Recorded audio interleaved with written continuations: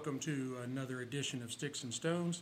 I'm your host, Brent Elrod, coming to you from the cozy confines on the patio here at the No Shoes Bar and Grill, deep in the heart of the Republic of Texas. I have a great show lined up for you today. I am pairing a Macanudo orange label with Akashi Ume Japanese whiskey. I think it's going to be a very interesting matchup.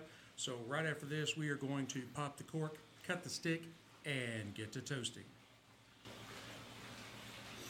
Now, the Macanudo Inspirado orange label, this particular stick is a Gigante or Gordo, 6x60 on the ring gauge. Now, you're going to have to bear with me on the makeup because there's a lot of things mixed into this orange label. It has a filler of Olar and Piloto Cubano tobaccos from the Dominican Republic, Honduran Yamastran, and Nicaraguan Omentepe leaves, all rolled up in the filler. The binder is Honduran Yamastran, and the wrapper is an Olancho San Agustin from Honduras. That Augustin messes me up because I want to say Augustine. The stick visually is a beautiful, beautiful tan color. It's got tight, basically invisible seams, very minimal veining, and it does have a triple cap. Now on the nose, I get right away like stables or barnyard. I pick up some notes of brown sugar for kind of a sweetness. And just a hint of like a citrus or a melon. It's got a very interesting aroma on the nose. Okay, let's move on. Now, I'm going to use my Cassetti multi-cutter in the V-cut.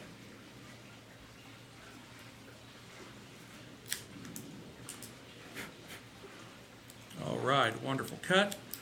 Now on the cold draw, it's got a very easy draw, not too easy, not too tight.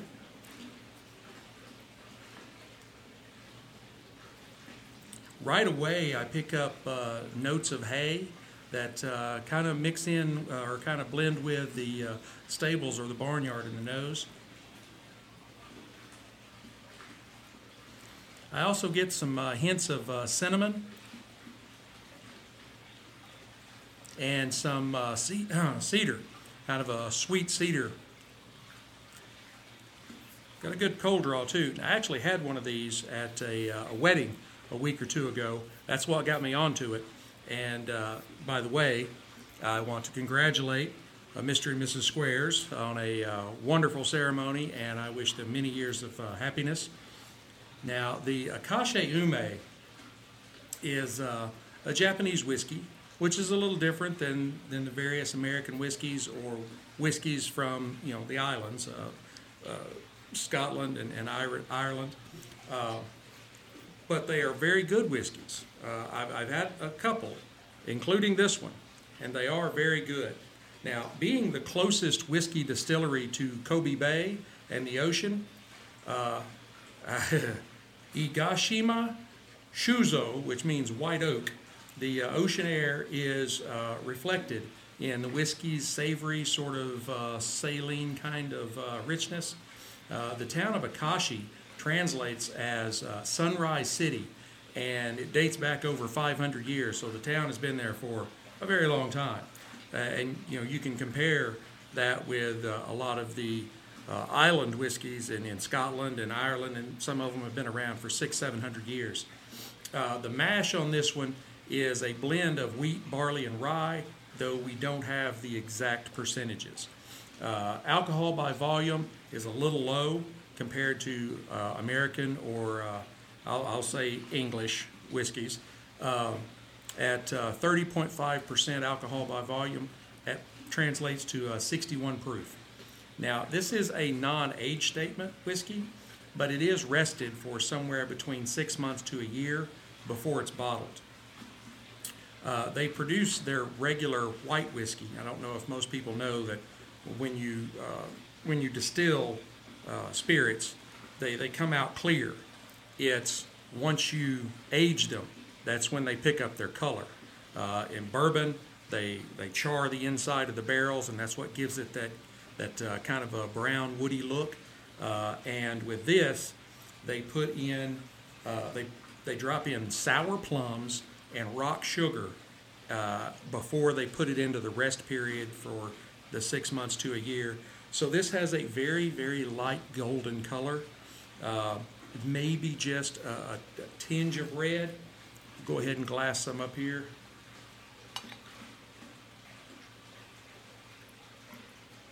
Unfortunately, the Japanese do not know my affinity for corks.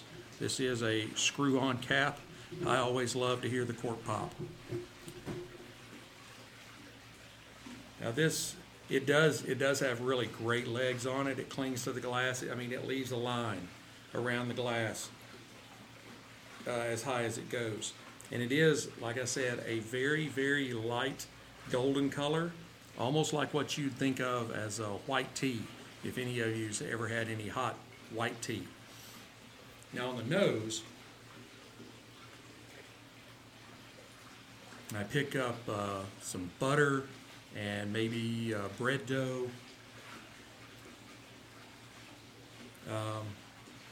like chocolate covered peanuts, a hint of lemongrass or citrus, and then there is a slight hint of that spicy rye grain. Now on the palate,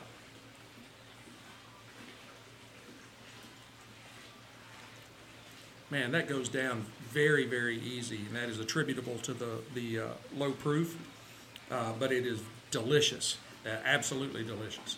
On the palate, I pick up cherries and maybe like some cereal grains and some cinnamon or nutmeg, and then there's just a hint of kind of a spicy black pepper.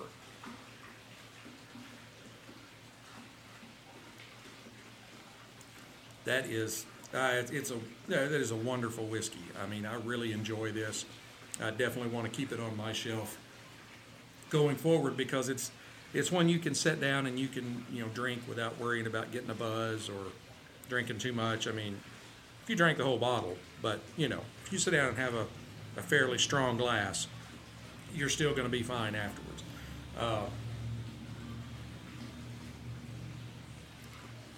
On the finish, it's kind of a medium length finish, and I pick up like dry apricots and maybe a touch of oatiness. Like I said, this is to be as light as it is at 61 proof. You're going to find it's very, very complex, almost like a brandy or something along those lines, cognac. All right, let's go ahead and get our stick fired up. I am using my Rocky Patel Envoy. I started about 2 or 3 inches from the flame, and then move it in a little closer just as it starts taking the heat.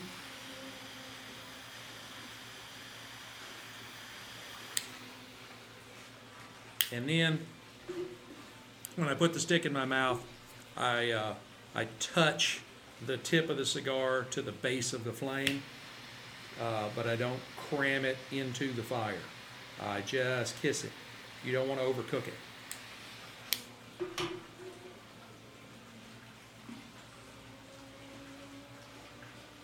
That has a really, really nice velvety mouthfeel. It puts off copious amounts of smoke, and it's very well constructed. I pick up an earthiness and some leather.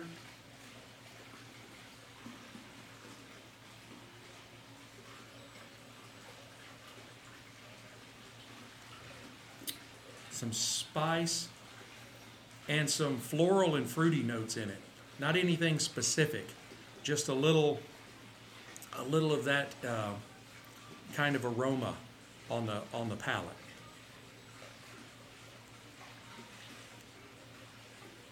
All right, let's try these together.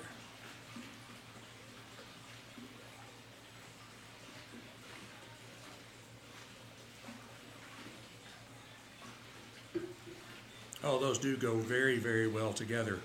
The kind of floral and fruity notes that I pick up in the stick kind of marry together with the cherries and the cinnamon and the nutmeg that's in the Akashi Ume.